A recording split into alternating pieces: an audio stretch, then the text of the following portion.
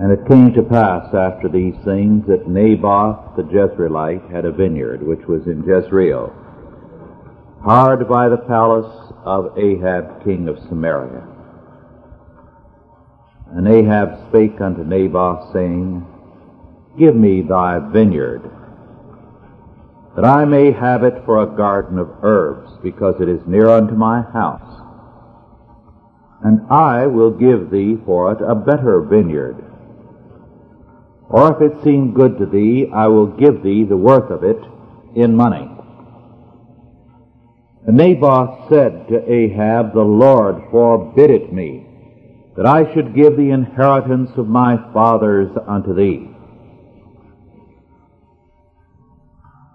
And Ahab came into his house heavy and displeased because of the word which Naboth the Jezreelite had spoken to him. For he had said, I will not give thee the inheritance of my fathers. And he laid him down upon his bed and turned away his face and would eat no bread. But Jezebel, his wife, came to him and said unto him, Why is thy spirit so sad that thou eatest no bread? And he said unto her, Because I spake unto Naboth the Jezreelite, and said unto him, Give me thy vineyard for money, or else, if it please thee, I will give thee another vineyard for it. And he answered, I will not give thee my vineyard. And Jezebel his wife said unto him, Dost thou now govern the kingdom of Israel? Arise, and eat bread, and let thine heart be merry. I will give thee the vineyard of Naboth the Jezreelite. So she wrote letters in Ahab's name, and sealed them with his seal, and sent the letters unto the elders and to the nobles that were in his city dwelling with Naboth. And she wrote in the letters, saying, Proclaim a fast, and set Naboth on high among the people. And set 2 men, sons of Belial, before him, to bear witness against him, saying, Thou didst blaspheme God and the king. And then carry him out, and stone him, that he may die. And the men of his city, even the elders and the nobles, who were the inhabitants of his city, did as Jezebel had sent unto them, and as it was written in the letters which she had sent unto them. They proclaimed a fast, and set Naboth on high among the people. And there came in 2 men, children of Belial, and sat before him. And the men of Belial witnessed against him, even against Naboth, in the presence of the people, saying, Naboth did blaspheme God and the king. Then they carried him forth out of the city, and stoned him with stones, that he died. Then they sent to Jezebel, saying, Naboth is stoned and is dead. This chapter precedes the culminating episode in the life of Ahab, the judgment upon him and his death. Ahab was guilty of murder. We commit murder when we commission others to do it, as well as when we do it ourselves. We are guilty of murder if we bear false witness in a situation and it leads to the execution of a man. But here, God's special wrath is upon all involved. Ahab senses it. When the word of the Lord came to Elijah, telling him, verse 18, Arise, go down to meet Ahab, king of Israel, which is in Samaria. Behold, he is in the vineyard of Naboth, whither he is gone down to possess it. And thou shalt speak unto him, saying, Thus saith the Lord, Hast thou killed and also taken possession?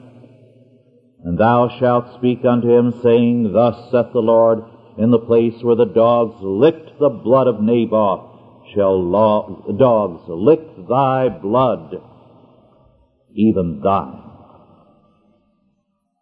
And Ahab said to Elijah, Hast thou found me, O mine enemy? And he answered, I have found thee, because thou hast sold thyself to work evil in the sight of the Lord. But the judgment is not only on Ahab. Verse 23, And of Jezebel also spake the Lord, saying, The dog shall eat Jezebel by the wall of Jezreel. Him that dieth of Ahab in the city the dogs shall eat, and him that dieth in the field shall the fowls of the air eat. We have a particularly intense and vehement judgment from God against Israel, against Ahab, Jezebel, and every member of the family of Ahab. Why? God's penalty against murder is death. But here God applies it with a particular strength and intensity. We cannot understand this chapter unless we know biblical law, unless we understand how fully biblical law is followed to work iniquity. First of all, according to Scripture, as in Leviticus 25, 23 to 28, in Numbers 36, 1 through 13, and elsewhere, the sale of farmland in God's throne land was not permitted. When some of the Danites moved out of the promised land into areas north of the northern boundary, they were exempt, apparently, from this requirement. But anywhere in the originally designed areas, it was God's throne area. And there was to be no sale of land. It was to be passed down generation by generation. City land, yes, that could be sold. But farmland, never. Second, we know, as Ezekiel in particular in 46:18 makes clear, not even a prince or a ruler could dispossess a man of his land. Furthermore, as Scripture makes abundantly clear, the earth is the Lord's and the fullness thereof. The Bible does not believe in communistic ownership of property or state ownership or private ownership.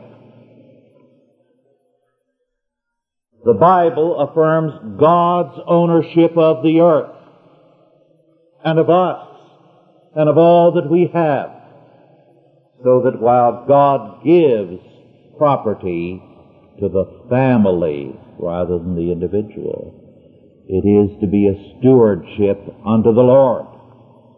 Thus, as Naboth makes clear, that land was not his to sell. It had been given to him by his fathers, and he was a trustee of all that he had to pass it on to the generations to come. And property of any kind, wealth of any kind in Scripture is something that is a trusteeship that is to be given to the godly seed. And the ungodly child must be disinherited. It is God's people, God's kingdom, that must be enriched. But furthermore, the trial was in terms of the laws of blasphemy also. In Leviticus 24:14 through 16, and Deuteronomy 13:11 and 17:5, we have the laws of blasphemy. And these were the laws invoked in this trial. We have also the law requiring 2 witnesses in Deuteronomy 17:16 and 19:15.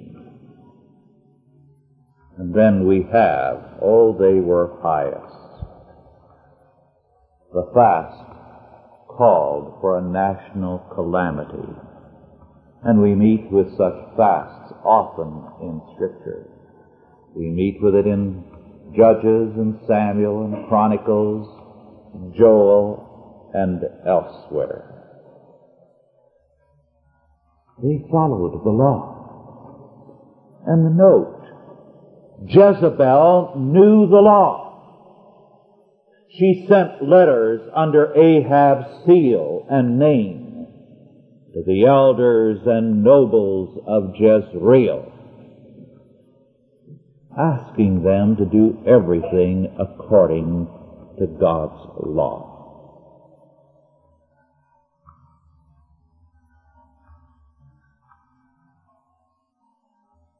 Doing evil in the name of the Lord. Now that's Phariseeism, and that's hypocrisy. And it is also blasphemy.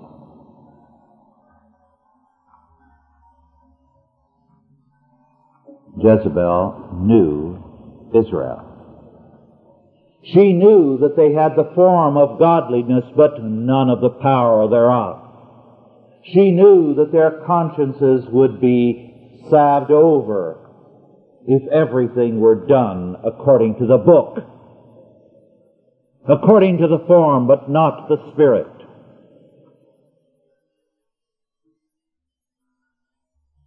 There was a church out west where the pastor irritated all those who were involved because his preaching was too consistently faithful to Scripture and too outspokenly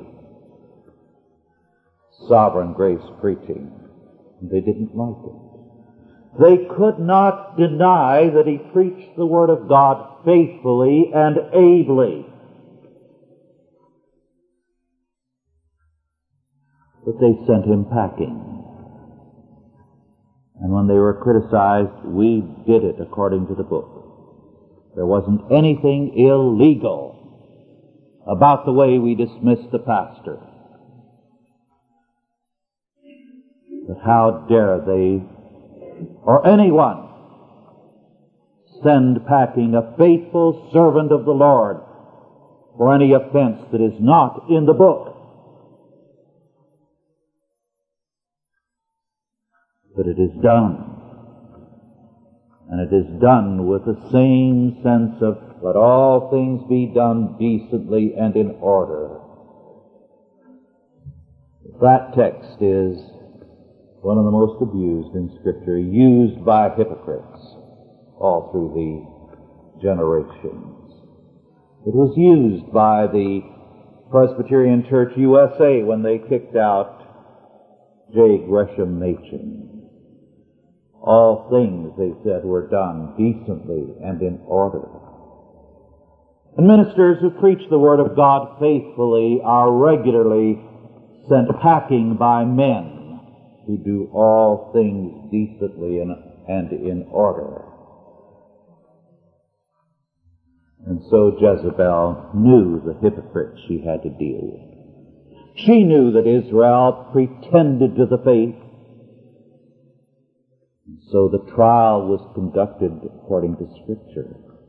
The charges were in terms of Scripture. The execution was in terms of Scripture. And it was all meticulously, carefully planned to set forth the fact that Jezreel and Israel live by the book. But it was murder. Murder.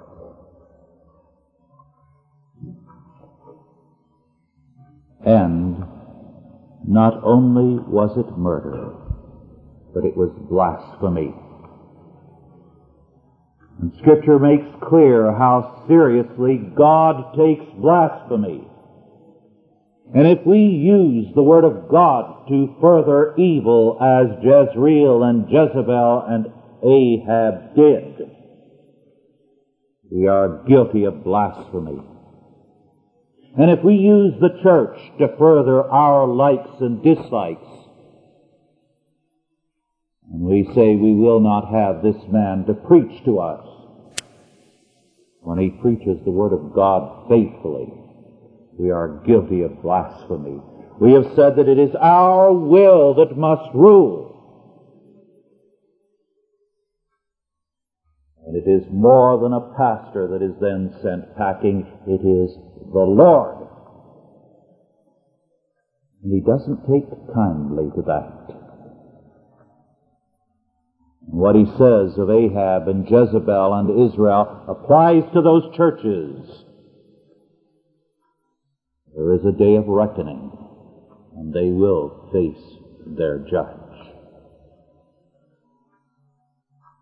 The judgment was first pronounced on Ahab.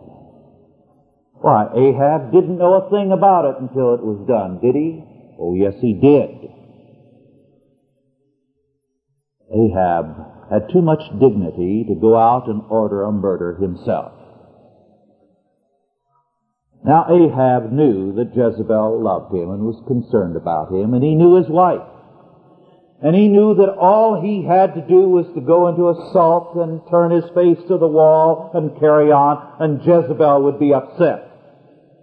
He knew that when he started doing that, Jezebel would be in very soon and say, "What's the matter with you, dear?" Well, that's exactly what happened. And she did it for him exactly as he knew.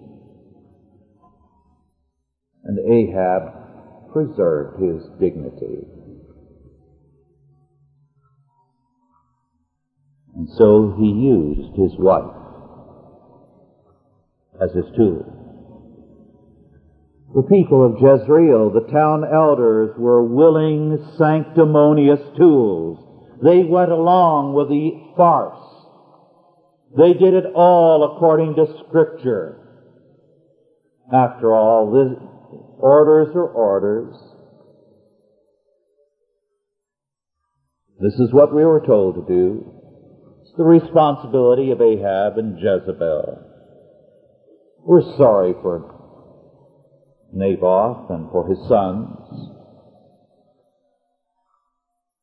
But putting our life on the line isn't going to change anything.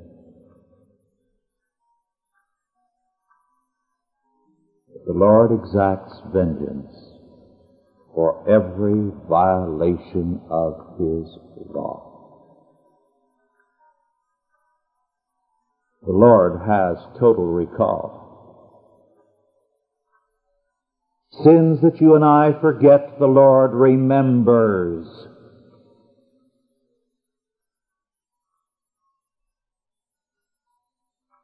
When men reach a certain point in their sins, they are beyond recall. And God places Himself then beyond their hearing, as He told Samuel in 1 Samuel 8:18. He said, "And ye shall cry out in that day because of your king which ye shall have chosen you, and the Lord will not hear you in that day." There are times when we are not even to pray for people according to Scripture. And times when God makes clear that people are now outside His mercy, and therefore to be beyond ours. All Israel was guilty of blasphemy. "Thou shalt not take the name of the Lord thy God in vain, for the Lord will not hold him guiltless that taketh His name in vain." They murdered Naboth. They committed blasphemy against the Lord because they committed that murder using God's law. Israel, you see, trembled before Ahab, but not before the Lord. This is the problem in the churches today.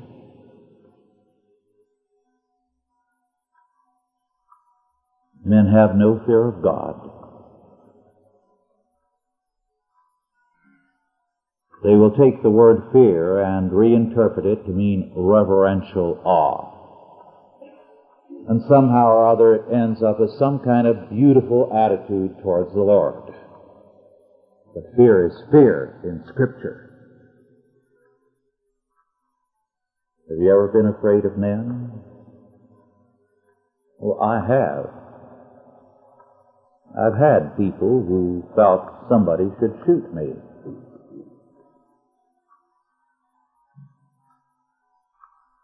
And I was a witness in a case once where somebody was murdered because they talked.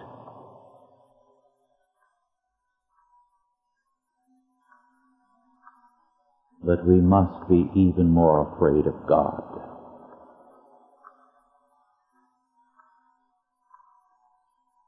And today it is the fear of man that prevails in the churches, not the fear of the Lord.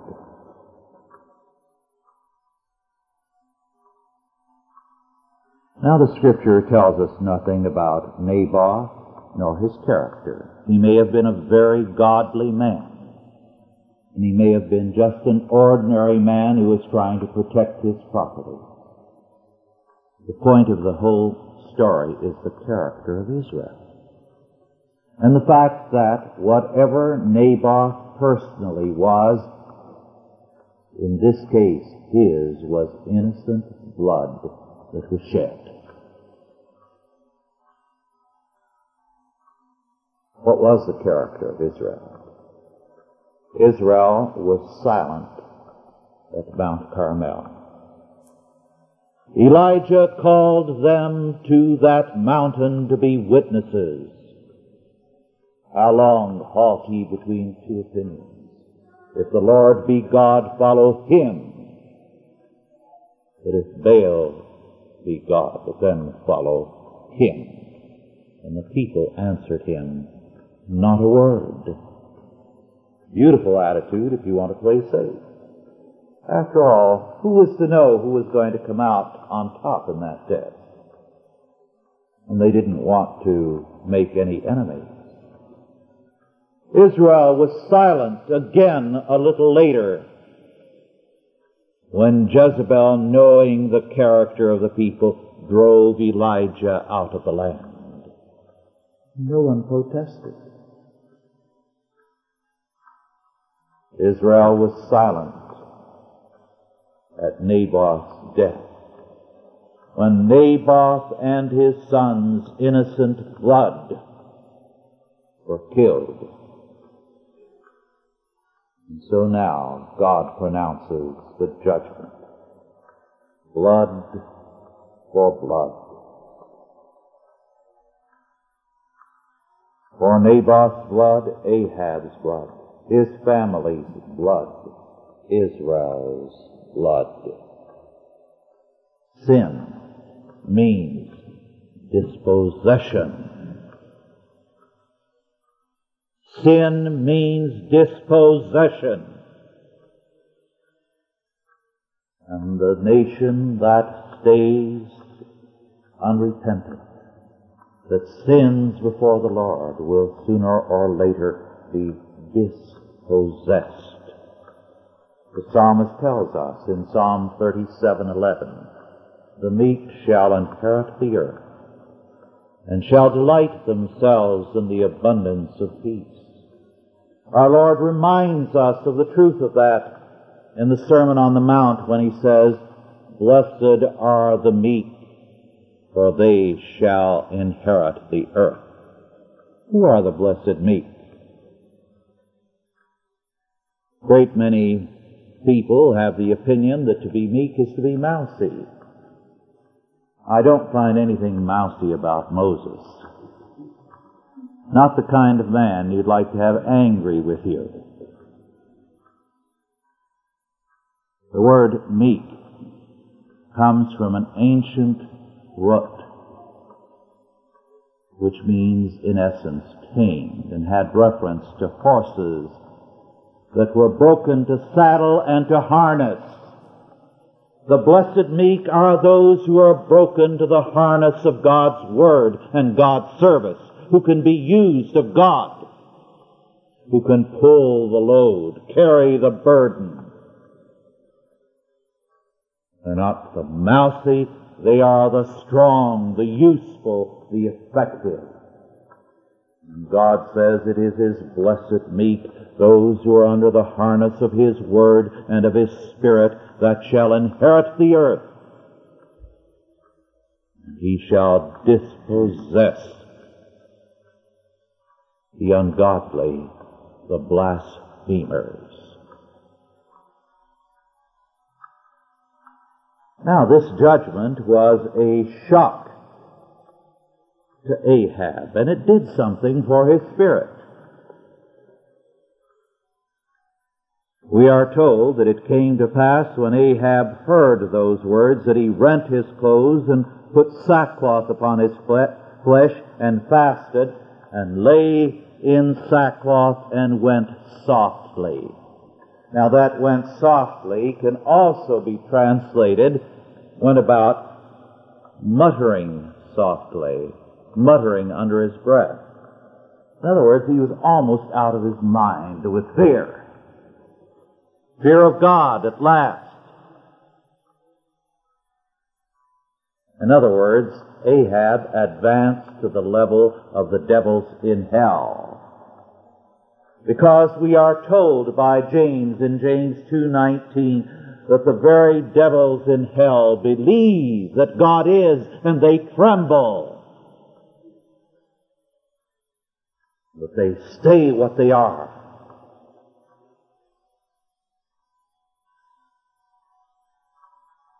Every man believes in God without exception. In that sense, Paul tells us that all men have an inescapable knowledge of God, that they hold the truth of God, which means knowing the things visible and invisible, that they hold it down. They suppress it in unrighteousness.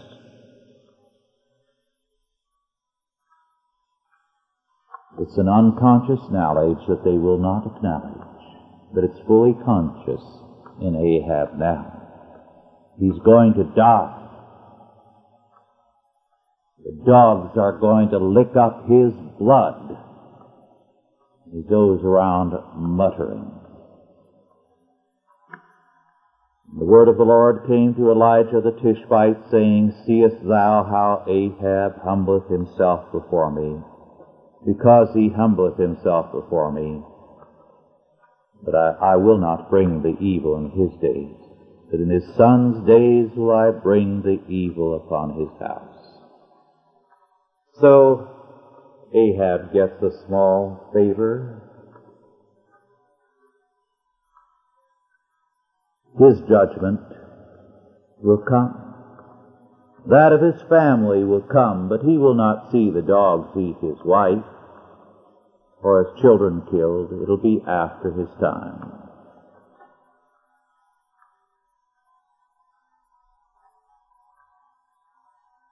Now Israel was judged by the Lord. And the judgment came before judgment fell upon Assyria. And judgment came later upon Judea before it fell upon Rome. And of course, when Babylon was judged, Judah had already been judged. And all this is according to Scripture, that judgment begins at the house of God. The greater the privilege, Leviticus 4 makes clear as it tables the sacrifices. the greater the responsibility and the greater the culpability, so that the sin of the priest is the greatest sin of all in the sight of God. And then the sin of the prince is next, the civil magistrate, and then the sin of the people. The greater the responsibility, the greater the judgment, and therefore judgment begins at the house of God. Now earlier we saw that best to believe in Jehovah, but they added to it Baal worship, calf worship, anything they found that appealed to their taste. They had a syncretism of faith and a concern. In the name of the Lord, they were worshiping other gods. And in the name of the Lord, they were concerned about things other than the Lord. In other words, they had the wrong priorities. And yet sanctimoniously, they called themselves the people of the Lord. Now, Ahab is a good example of that. What took priority in his life, according to this chapter, at this time in his life? An herb garden. For an herb garden, he murdered. He blasphemed. And he took a death penalty, and the dogs licked his blood.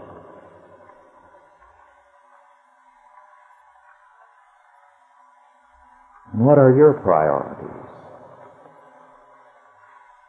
And what are the priorities of the churches today as they call a pastor and as they listen to him?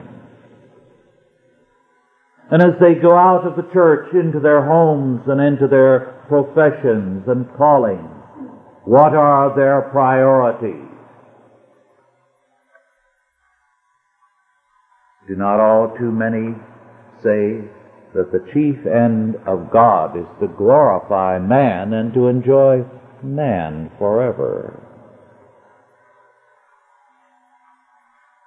When the Catechism tells us that the chief end of man is to glorify God and to enjoy him forever.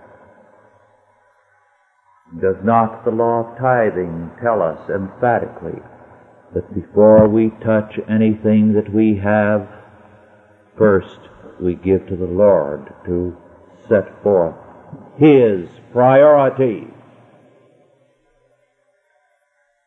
And was not the widow required by Elijah, when she had one meal left before starvation for herself and her son, to feed Elijah first?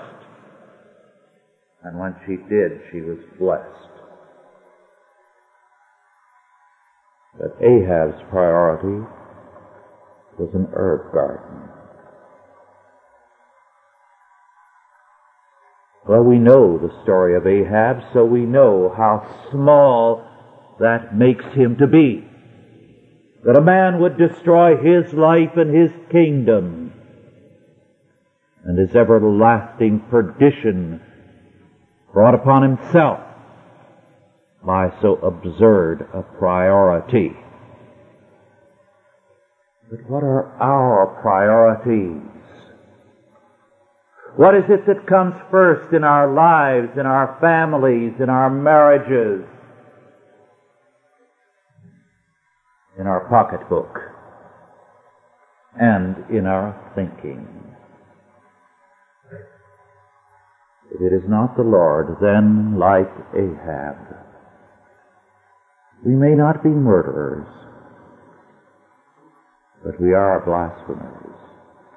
We take the name of the Lord our God in vain. What are your priorities? Let us pray.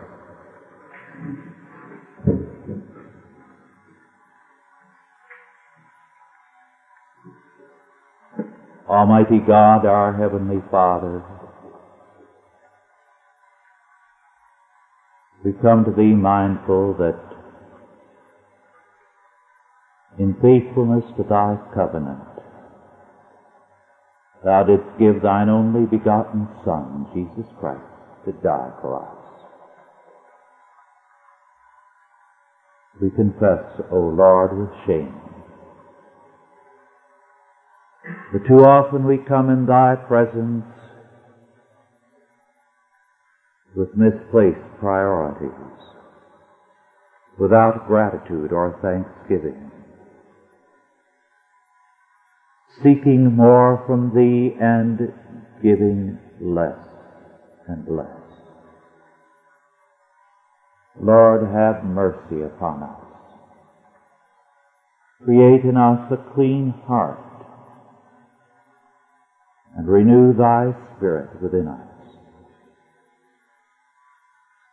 that with our whole heart, mind, and being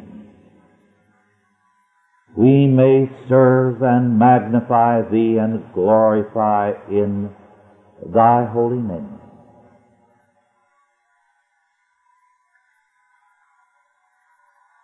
Give us grace, O Lord, to know that indeed Thou art God, that we are Thy property, bought with a price, that we are not our own, that neither our families, our possessions, our income, nor our talents are to be used for our sakes, but only for Thy sake. Bless us with the living of our lives by Thy Word and by Thy Spirit, so that in all things Thou art the Lord. Grant us this, we beseech Thee, in Jesus' name. Amen. We'll have a brief time of question and answers tonight, and then again on Friday night, but not tomorrow night, because we'll have two speakers. So for those of you that have been saving your questions, we really only have two nights. Tonight, and then on Friday night. Let me just simply say this before we take any questions. I could not help but think as the rush due to preach. Scripture says, what does a man profit if he gain the whole world and lose his own soul?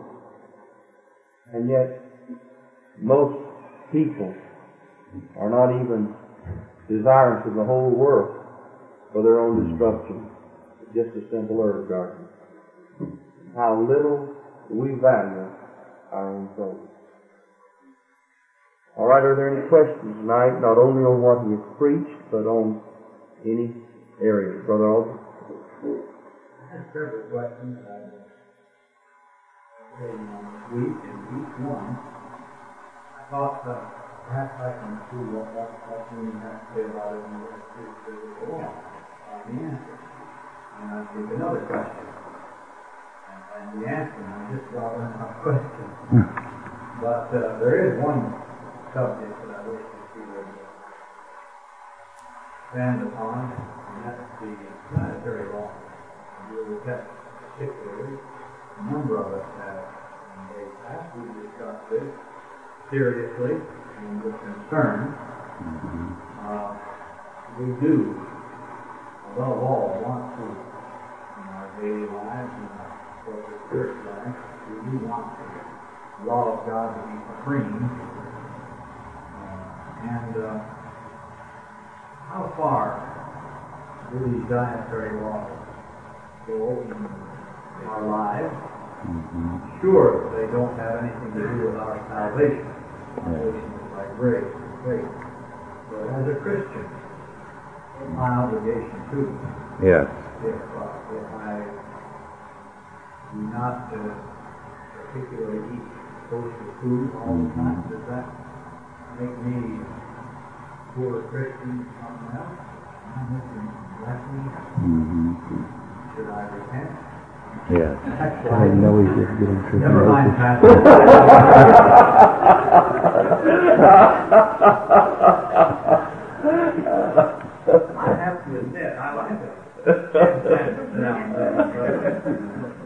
You normally answer these questions, and I'll answer this one. But if on that basis, if I'm missing blessings of God, or if I'm grieving the Holy Spirit, or if I'm in one way not as I ought to be, I'd be blessing God. Yes. The question, as you no doubt all heard, was with respect to the dietary laws of Scripture. Now, our Lord makes clear in Mark that it is not that which comes from without that pollutes a man. And he was speaking of foods. But that which comes from the heart. We are told in the story of creation that God created all things good. Paul tells us further that to the pure all things are pure. So that we must say there is nothing intrinsically evil about anything that can be considered food, whether it be rattlesnakes or frog legs or pork or anything else, because those things are good in terms of God's created purpose. Now, that purpose may not include our eating. Now, second, when we examine the attitude Israel had taken, we can understand what our Lord was speaking about and what a problem this had become. Because they had made the externals the criterion of moral character, so that it was the fringes and it was the strict regulations of the kosher rules and other like things that marked righteousness, so that things that were for their good and for their welfare, but not moral issues, became the heart of morality for them. Now let me illustrate that, because it still marks Orthodox Judaism today. Early this year, I was reading an account by a very liberal, non-believing Jew of his journey to Jerusalem.